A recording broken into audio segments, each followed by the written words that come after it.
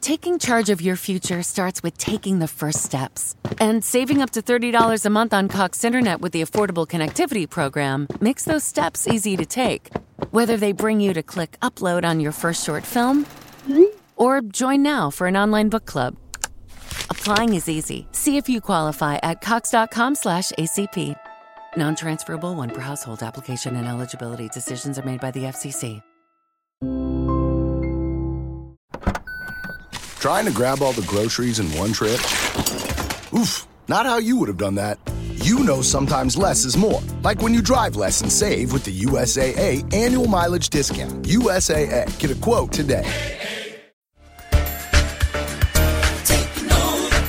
Let's join Bishop Kevin J. Foreman.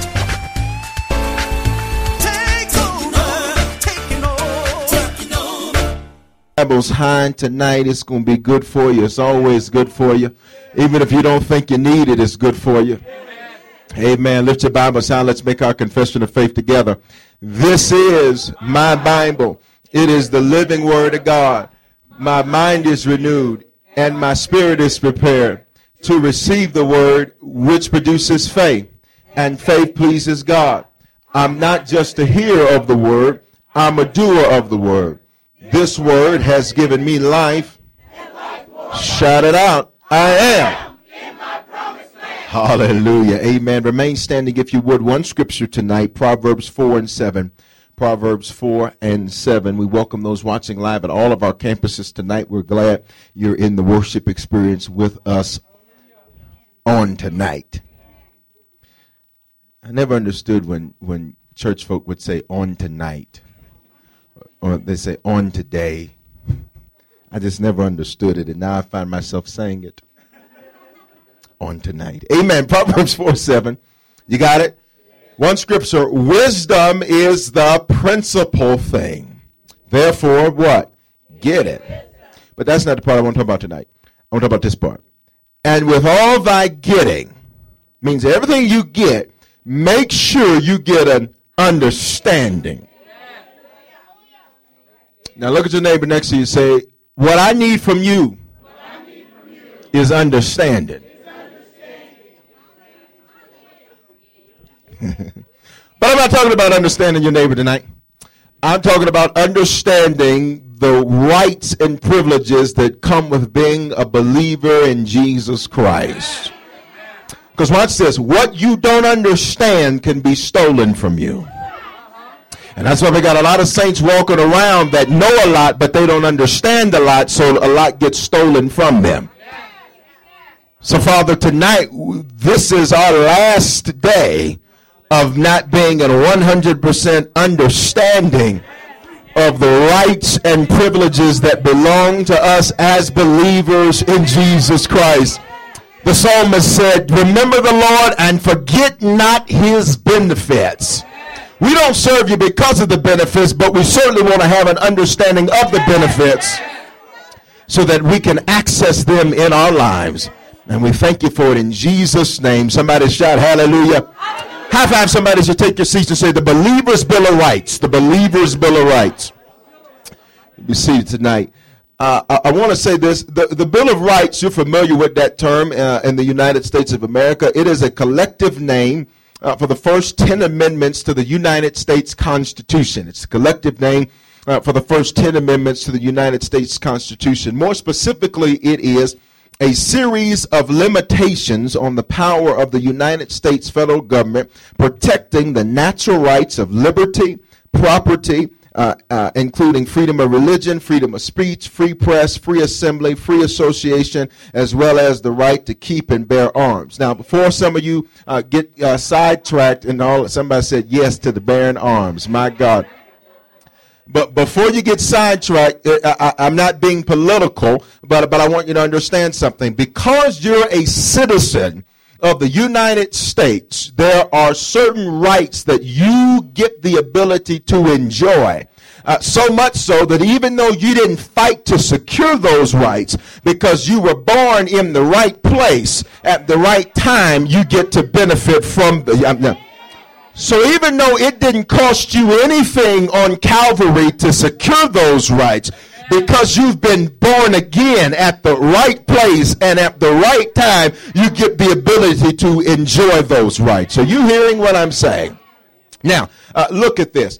These rights of free press and liberty and property, et cetera, these are only granted to citizens. Now, I want you to flip to Hebrews chapter 10. Hebrews chapter 10. Only granted to citizens of the United States. If you're not a citizen of the United States, these rights are just words on a piece of paper. And unfortunately for many believers, the rights we have in the Word of God are just words on a piece of paper because we don't have a good understanding. But thank God we're going to get one tonight. Amen. All right, now Hebrews 10, you got it? Look at verse 35. Now watch this. Therefore, do not cast away your confidence, which has great reward. For you have need of endurance. Watch this. So that after you have done the will of God, you may receive the promise. Now check this out. Here's what happens for some folk. Is we don't look at the last part of the verse. The verse says, don't cast away your confidence, which has great reward.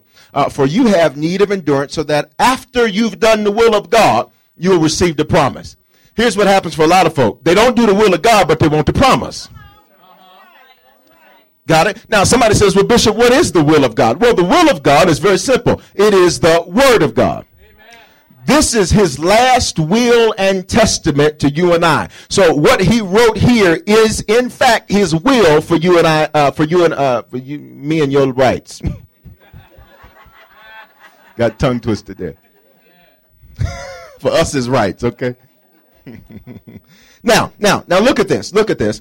These rights are granted to believers. Now, okay. Now, we find these rights in the Word of God. The Word of God is the will of God. Got it? So now, after we've done the Word, we can expect to receive the promise from doing the Word. Okay? Got it. So what happens is when we talk about a believer's Bill of Rights, Bishop, what does that really refer to? It's one word. It's called covenant. Covenant. We get something better than a Bill of Rights if you really want the truth. We get a covenant. A covenant. Say covenant. Now, remember, we access the covenant after we've done the what? The will of God. The will of God is the Word of God. Okay? But if we don't have an understanding of the Word of God, which is the will of God, we'll never ever see the promise. Because you can't do what you don't understand. And if you do it, you do it without understanding, so you won't see the fruit of it. You see what I'm saying? That's why Jesus says when you give, don't do it, or when you do charitable deeds, I believe Matthew 6, he says, don't do it so everybody around you can see you and you can get credit and stuff. He said, because if you do it for that, then you have your reward. Which means somebody could be doing that and saying, God, hey, where's my harvest? And God is saying, hey, my word already told you where your harvest is. But if there's no understanding of that, we'll be looking for something that's not on its way. Are you hearing what I'm saying? Okay, say covenant. All right, now listen to this. A covenant, its technical definition, is a solemn agreement to engage in or refrain from a specified action. It's commonly found in religious contexts where it refers to sacred agreements between God and human beings. I'll give you the layman version. It's God's promise to you and me. Okay, so we can get through the technical version. It's God's promise to you and me. That's the covenant. It's his promise. Now, it's one thing when we make a promise to God. It's a whole nother thing when God makes a promise to us. No, I don't think you understand what I just said there. It's one thing when you say, Lord, if you do this for me, I'll never do this again. Anybody ever been there where you make these agreements with God and you say, God, if you get me out of this, Lord, I promise you, I'll do this, I'll do this, I'll do this. And sometimes, how many people, let's be honest, sometimes you didn't even keep your end of the bargain. Some of you didn't even forget what you bargained about. And so by the time it happened, you're like, Lord, I know I told you I was going to do something. I just don't know what I told you I was going to do. A covenant, though, is when God says, in the context we're talking, it's when God makes an agreement with you and I and says, now listen, if you'll do ABC, I'm going to do ABC. What's the ABC on our end? His will or his word. What's the ABC on his end? The promise. You got it? Okay, so what we're going to do is not have you talking anymore about I'm waiting on my promise, my promise, my promise, my promise. No, you're going to be able to see the manifestation of your promise because you will have met the conditions of the covenant. You getting what I'm saying? All right, now let's look at this. There are 7 major covenants of the Bible, 7 major covenants of the scriptures. The first is the Edenic, Edenic, covenant of Eden. What is Eden? The word Eden means land of voluptuous living. My God. Adam and Eve had an awesome first covenant. The garden was planted there in Eden, and Eden literally meant voluptuous living. It meant that they had, now just think about the word voluptuous. You know, voluptuous just means good. I mean, wonderful. Thank you. Okay, so they had a good, wonderful, thank you covenant with God. It was so awesome that the Bible says a river came in and broke into riverheads, and that it would go through and it brought the nutrients and the minerals and gold and silver and all of these things to Adam. Adam never had to worry about money because the river brought it to him. That's voluptuous living. Now, I don't think you understand. Just imagine waking up in the morning, you didn't have to go nowhere, walking out to the mailbox, and a river brought something and put it in there. You're not hearing what I'm saying. That's voluptuous living. The Bible says it didn't need to rain. That's why even when we got to the time of Noah, rain was somewhat ambiguous because it was a mist that came up in the garden and came up in the land of Eden. It did not need to rain, so it kept a nice moist environment so that the plant life would be able to grow more efficiently. Some of you green thumbs know if you have a nice moist environment, your plants are going to do better. Got it? Voluptuous living. That's the covenant of Eden. He says, listen, Adam, just do what I say. Don't mess with them trees over yonder. Just do what I say, and you have voluptuous living. Voluptuous living. Not only do you get to name a zebra, but you get to tell a zebra what it gets to do. Isn't that something? The name you call the giraffe today is what he called him 5,768 some odd years ago, 5,770 years ago. You still calling him what Adam called him all that time ago. That's voluptuous living. Now, second covenant in Scripture is the Adamic covenant, Adamic. Now, this is obviously where we enter into the situation with Adam. I'm going to move through these next ones very quickly because I've told on them before. The next is the Noahic covenant. The Noahic covenant is interesting because it's the first covenant where God doesn't just make it with man, but he also makes it with animals. Believe it or not, God has a covenant with living creatures. The fourth is the Abrahamic covenant. This is the covenant we find its origination in Genesis chapter 12. I will bless them that bless you. I will curse them that curse you. I will make your name great. You will be blessed to be a blessing. That is the covenant that we as believers partake in through the renewed covenant. We'll talk about that. Next is the Mosaic covenant. Mosaic covenant. Mosaic, Mosaic covenant. This was the covenant God made through Moses in the form of what the scripture calls the Torah, or the first 5 books of the scripture. The next is the Davidic covenant. You can figure that one out. David, I see. Got it? The Davidic covenant was God's covenant with David, saying that someone from David's bloodline was always going to rule and to be king of Israel. Not coincidentally, Jesus came through the bloodline of David, and he is the king of Israel. Got it? And then the next is the renewed covenant. The renewed covenant. Some people just cut off the re and the ed and call it the new covenant. It's the renewed covenant. Now, flip to Hebrews chapter 8. Hebrews chapter 8. That's our covenant. Say that. That's our covenant. Now, our covenant is tied to the Abrahamic covenant because those two are all about faith. Faith is a good thing. All right. Hebrews chapter 8. Got it? Now, look at verse number 8. Because finding fault with them, he says, behold, the days are coming, says the Lord, when I will make a new covenant with the house of Israel and with the house of Judah. Not according to the covenant I made with their fathers in the day I took them by the hand to lead them out of Egypt. So what covenant is he talking about right there? The Mosaic covenant. How do you know that, Bishop? They're coming out of Egypt. Who led them out of Egypt? Moses. Because they did not continue in my covenant and disregarded them, says the Lord. For this is the covenant I will make with the house of Israel after those days, says the Lord. I will put my laws in their mind and write them on their hearts. I will be their God. They shall be my people. None of them shall teach his neighbor and none his brother, saying, know the Lord, for all shall know me. Now, that doesn't literally mean that there shouldn't be teaching, because that directly contradicts what Jesus said. What he's saying is you'd have the opportunity to know God for yourself. For all shall know me, for the least of them to the greatest of them. Verse 12, for I will be merciful to their unrighteousness and their sins and their lawless deeds. I will remember no more. In that, he says, a new covenant. He has made the first obsolete. What's the first here he referring to? The Mosaic covenant. Now what is becoming obsolete and growing old is ready to vanish away. So here's the first part to the believer's Bill of Rights. You ready? The first part, there's 10 in the American Bill of Rights, so I'm going to give you 10 tonight. The first is personal relationship. You get to talk to God yourself. That's awesome.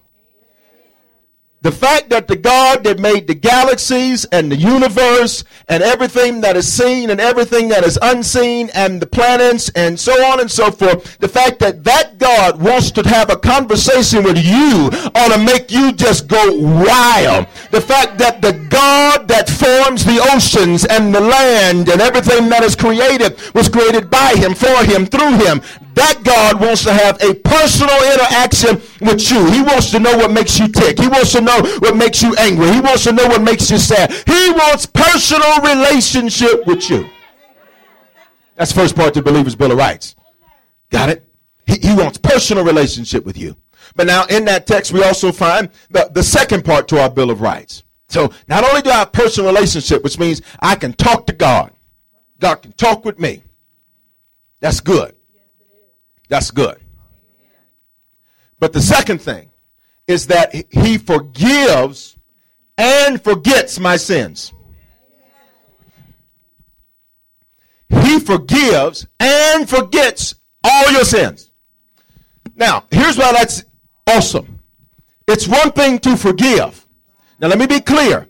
He forgives and forgets. You forgive and remember. No, Bishop, what am I remembering? Not the pain, but the lesson. Because saints get me. Christians will sometimes, well, Bishop, you're just supposed to forgive and forget. It does not say that anywhere in here. Not for us. He forgives and forgets. You know why you keep getting with the same folk? Because you forgive and forget. You forgot the lesson. So you went right back to another somebody that was just like the last somebody because you forgave and forgot. No, he forgives and forgets, not us. We forgives and remember. Not the pain, but the lesson. Not the pain. Okay? Now watch this. God says, I forgive you, and I choose not to remember anything bad about you. Which means the only way God knows anything bad about you is you open your mouth and start blabbing about it. Because he says, I will choose no longer to remember their sins and unrighteous deeds. So when God looks at you, he doesn't see you as an ex this, as an ex that, as a this or that. No, he looks at you and says, behold, this is my son in whom I am well pleased. When he looks at you, he sees the blood of Jesus all over you. He doesn't see that divorce. He doesn't see that abortion. He doesn't see that issue. He looks at you and says, that's my righteousness. Now people will see what you used to be and they'll remind you, but you got to learn how to tell people either you can go with me or you can. Come on, I need to be nice tonight. If you say amen, you know what I'm. Anybody that wants to bring up your yesterday that much shouldn't be in your tomorrow. You got to learn how to tell people, no, I may have done it. I did that, sure did that, did that. Ooh, I did that too. Did that. I may have done everything you said I did, but I am not who you say I am. Here's what it means to forget your sins. If you've ever been in a legal matter, they have a term called dismissal with prejudice. Dismissal with prejudice. It is somewhat confusing when you look at the term because you think they're dismissing it and having a prejudice against you. Quite the contrary. The court is dismissing it and saying the person that brought these charges against you can never ever again bring these charges before this court. Revelation 12 says that Satan is the accuser of the brethren. He is the celestial prosecutor standing in the court of a holy God bringing charges against you. But Jesus makes the decision and says, listen, not only do I forgive them, but I dismiss these charges with prejudice, which means, Satan, you can never come talk to me about these things again. Satan can never go in front of God and bring up your stuff ever again. God dismisses him with prejudice. That's part of the believer's Bill of Rights. You still here? Now flip to Leviticus 26:9. Leviticus 26:9. Come on, we on 3. Getting ready to be on 3. Leviticus 26:9. Thank you, Jesus. He says, I don't ever want to hear these charges again. Don't you ever come up here talking about this again. Leviticus 26:9, you got it? For I will look on you favorably and make you fruitful, multiply you, and confirm my covenant with you. The third part to the believer's Bill of Rights is favor wherever you are. Favor wherever you are. Now, why do we get these rights? Because we're believers. I didn't have to fight to earn them because I'm a believer. It comes with being a citizen of the country. Now, what do you mean, Bishop, favor wherever I am? Here's what it works, is that there may not be, watch this, something fruitful in the land you're in.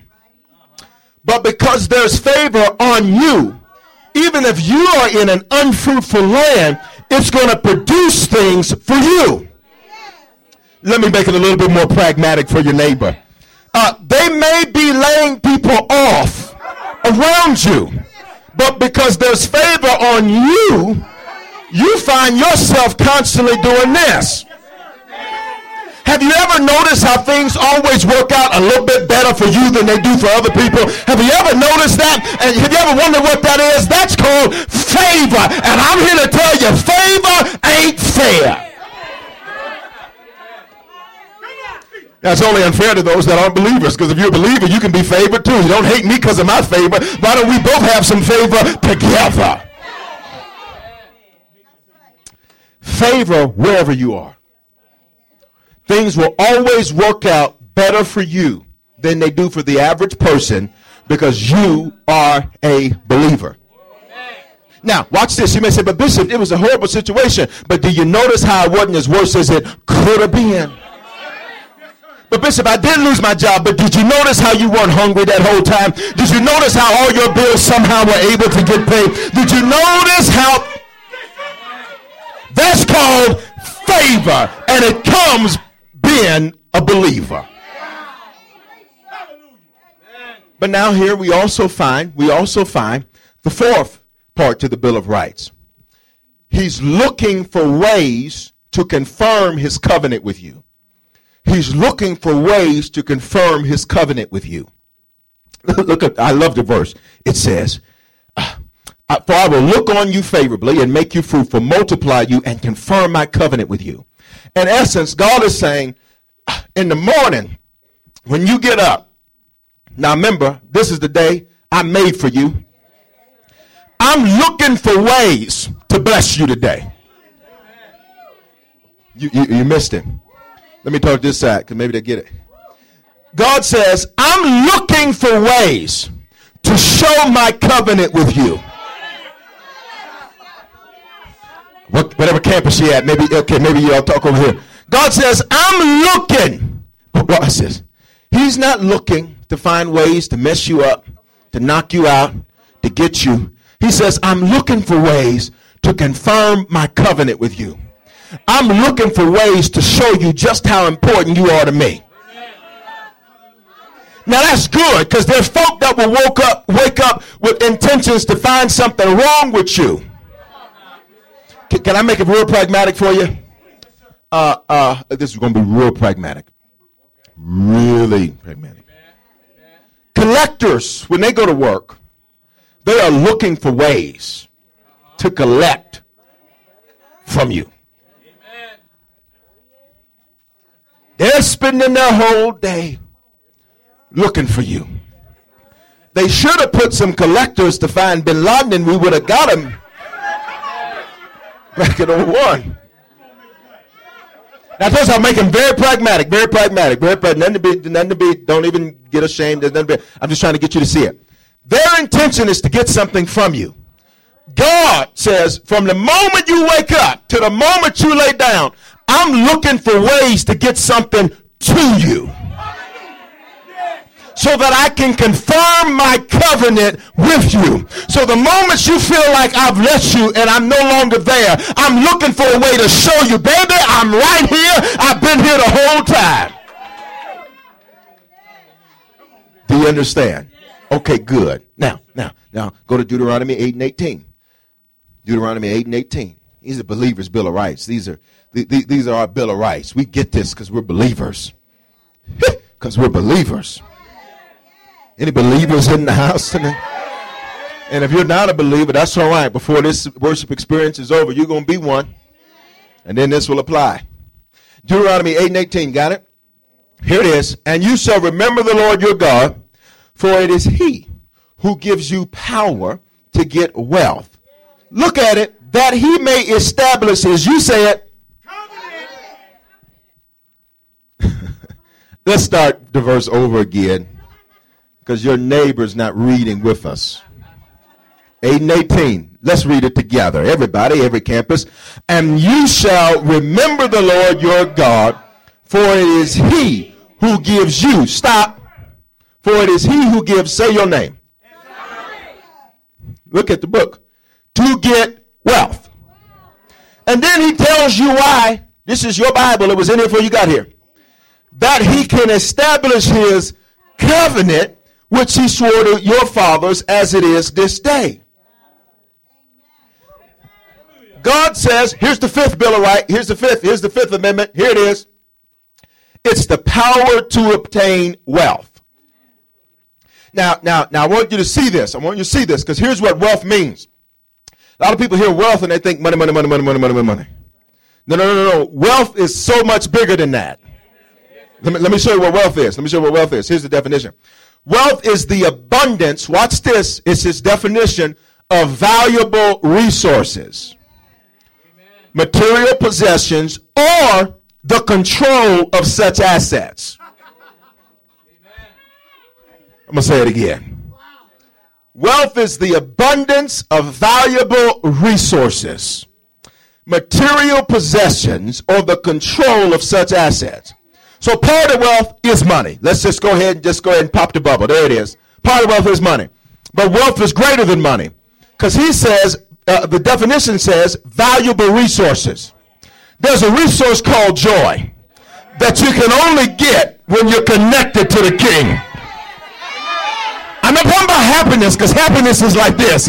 Joy is like, no matter what's going on, no matter what's happening, I got a wealth of valuable resources. There's another resource called peace. Anybody know about peace? He says, I'll give you peace that surpasses all understanding. There's another resource we already learned about it called favor. And favor is actually better than money, because while you may have the money to pay for it, favor paid for it for me.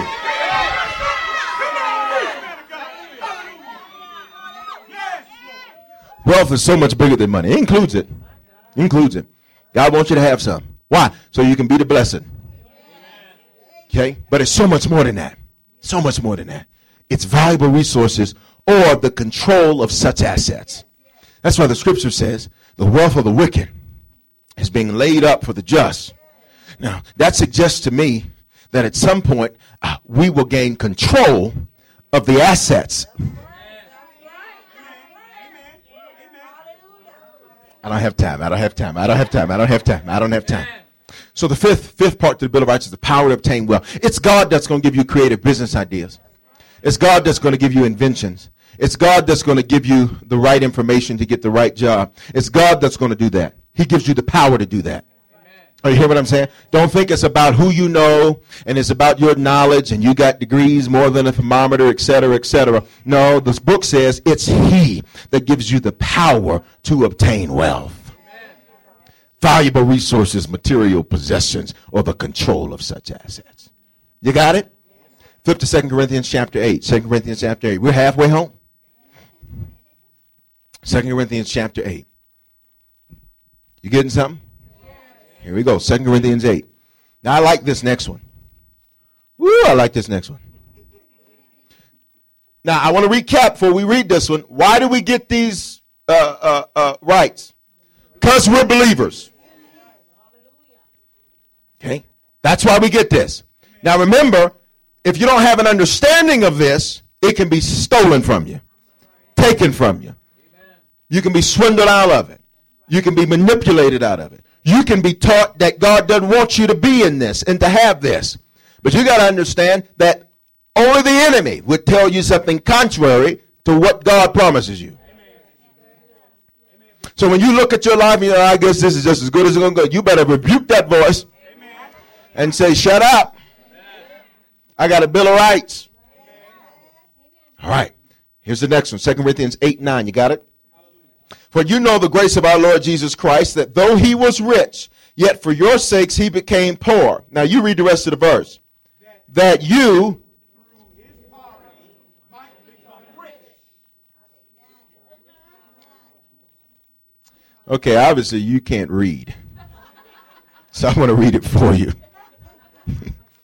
For you know the grace of our Lord Jesus Christ, that though he was rich, he became poor. That you, through his poverty, might become rich. Now, watch it. Might. Which means the life you're living is a result of what you choose to believe and what you choose to act on. Don't blame your life on anybody else. Because the book says that through his poverty, we might, choice, become rich. Now again, rich here is a wholeness word, just like wealth. Not just money. Got it? What's the sixth part to the Bill of Rights? Equal access, regardless of pedigree. Equal access, regardless of pedigree. Bishop, what does that mean? Pedigree means your past, where you come from, your history. The scripture says that he became not just, I love it because New King James says, through his poverty. Poverty is more than money. Poverty is an inability to help yourself better yourself. He says, I became your inability to help yourself, change yourself, so that you could choose to be rich. And remember, that's a wholeness word. Okay? What good is money if don't nobody like you? What good is money if everybody like you? See, Jesus said something wrong on both ends. If don't nobody like you, something wrong. If everybody like you, something wrong.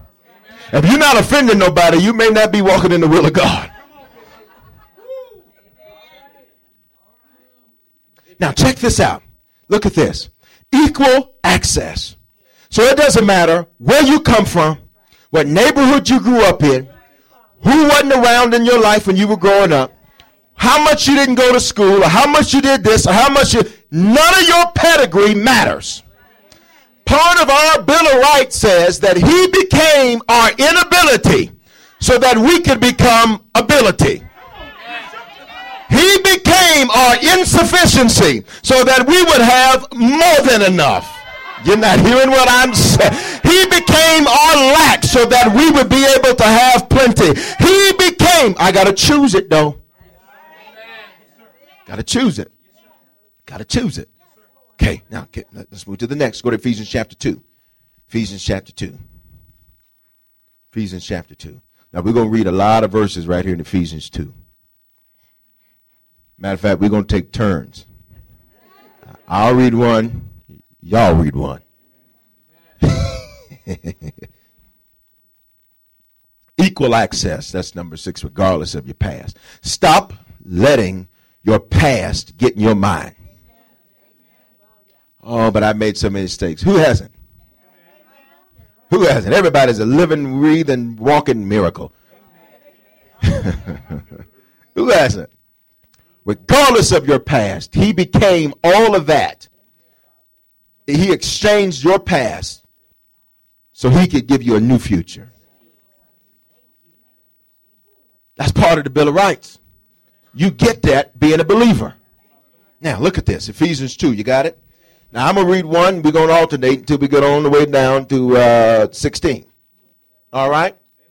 Okay, now I want y'all to say it real good, like a, strong. Every campus, everywhere. Come on, let's hear it. And you he made alive, who were dead in trespasses and sins. In which you once walked according to the course of this world, according to the prince of the power of the air, the spirit who now works in the sons of disobedience. Among whom also we all once conducted ourselves in the lusts of our flesh, fulfilling the desires of our flesh and of the mind, and were by nature children of wrath, just as the others. But God, who is rich in mercy, because of his great love with which he loved us, even when we were dead in trespasses, made us alive together with Christ. By grace you have been saved.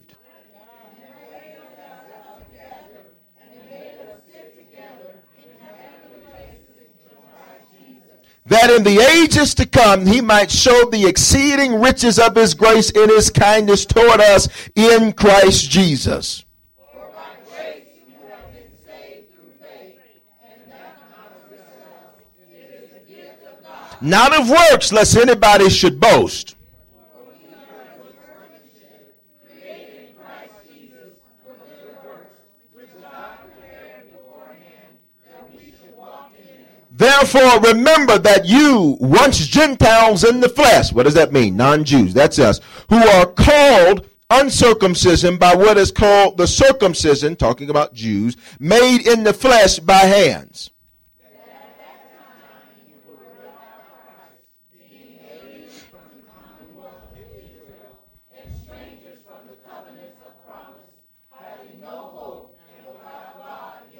But now, but now in Christ Jesus, you who once were far off have been brought near by the blood of Christ.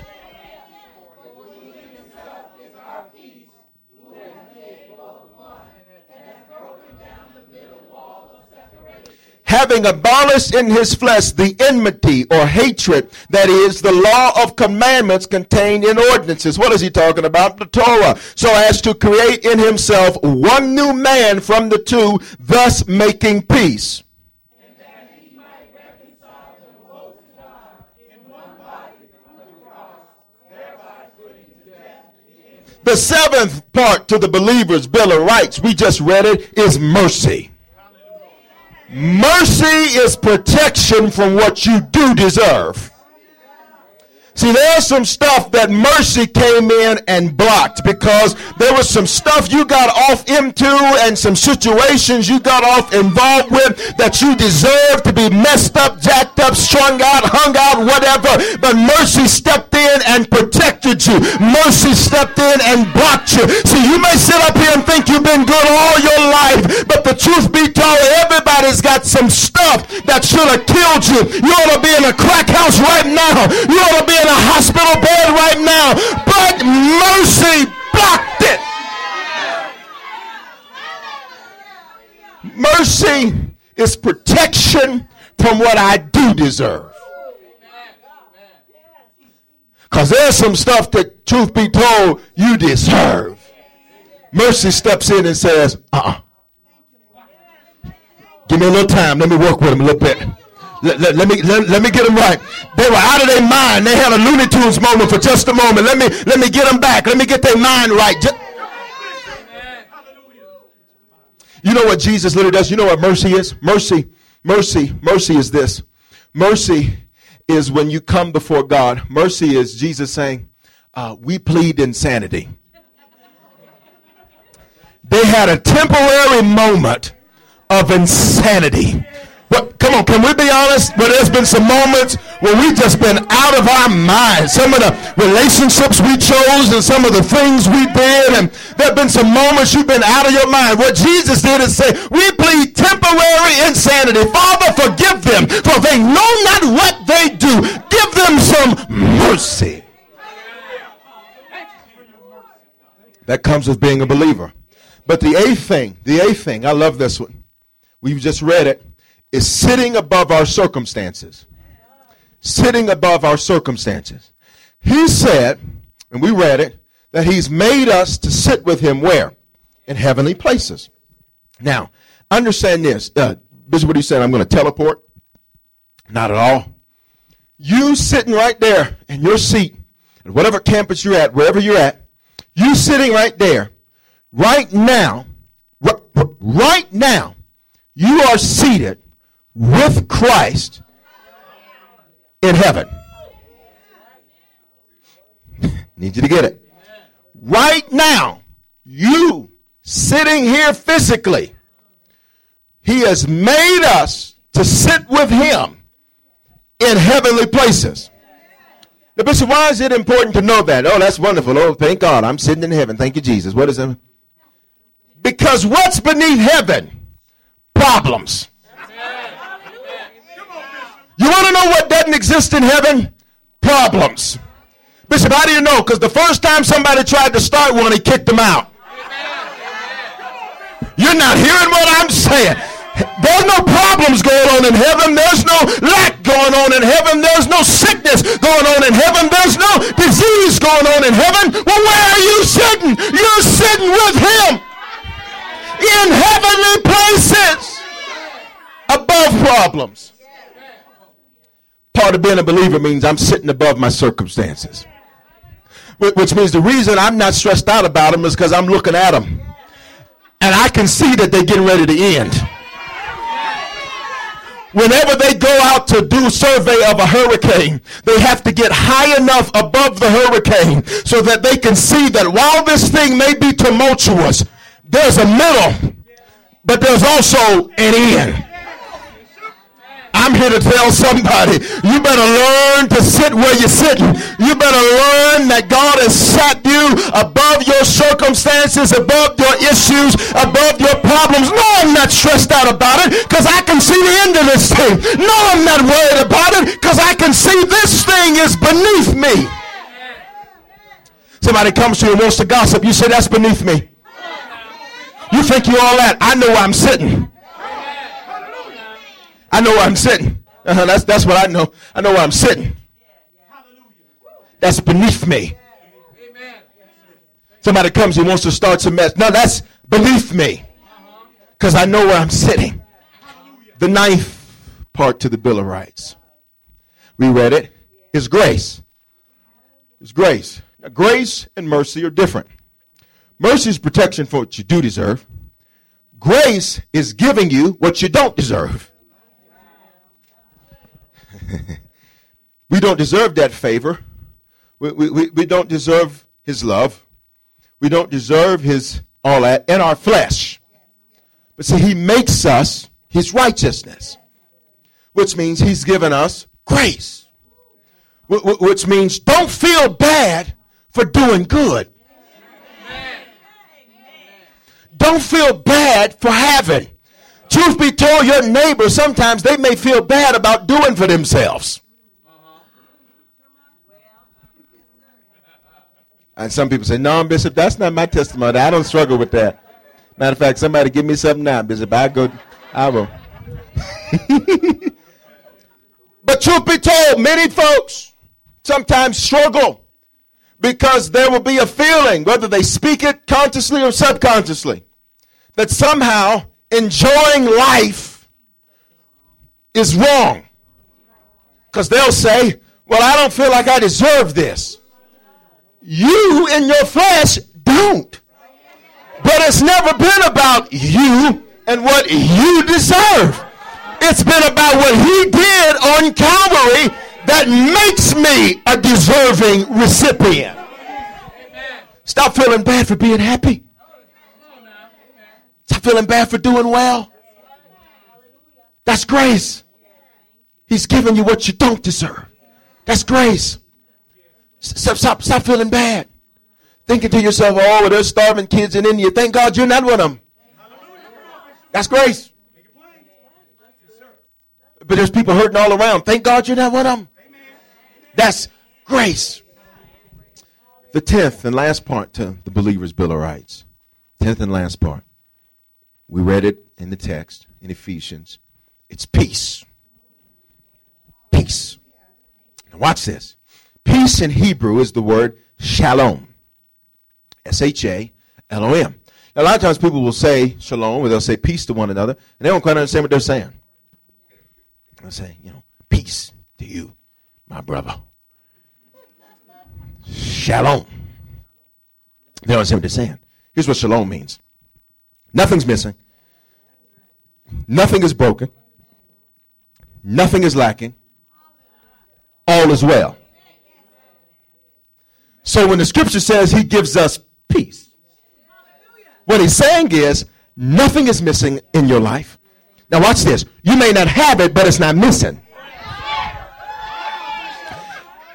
You may not have what you thought you needed, but you ain't missing it. Anybody ever thought you needed somebody until you didn't have somebody to only figure out it wasn't missing the whole time? Anybody ever...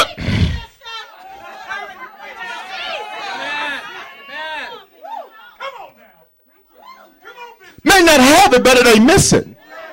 I'm fine. I'm okay. Oh, I know you lost your house. It ain't missing. I'm fine. Oh, I know you lost your car. It ain't missing. I'm fine. Because I have the shalom of God. Nothing is missing and nothing is lacking. All is well. So when you say shalom, and that's how you should greet everybody you talk to. Now, hey, what you doing? No. Hey ain't got no spiritual value in it. Hey, look here. Look here ain't got no spiritual value in it. Shalom. Which means I prophesy to you. Nothing's missing.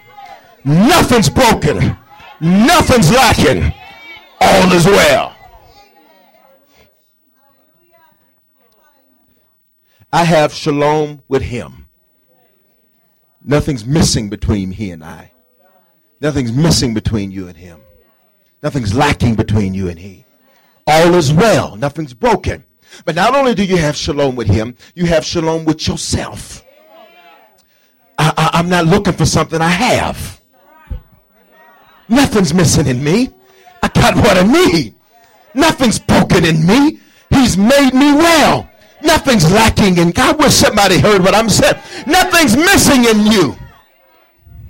Stop letting people convince you something's missing. Nothing's missing. Nothing's lacking. Nothing's broken.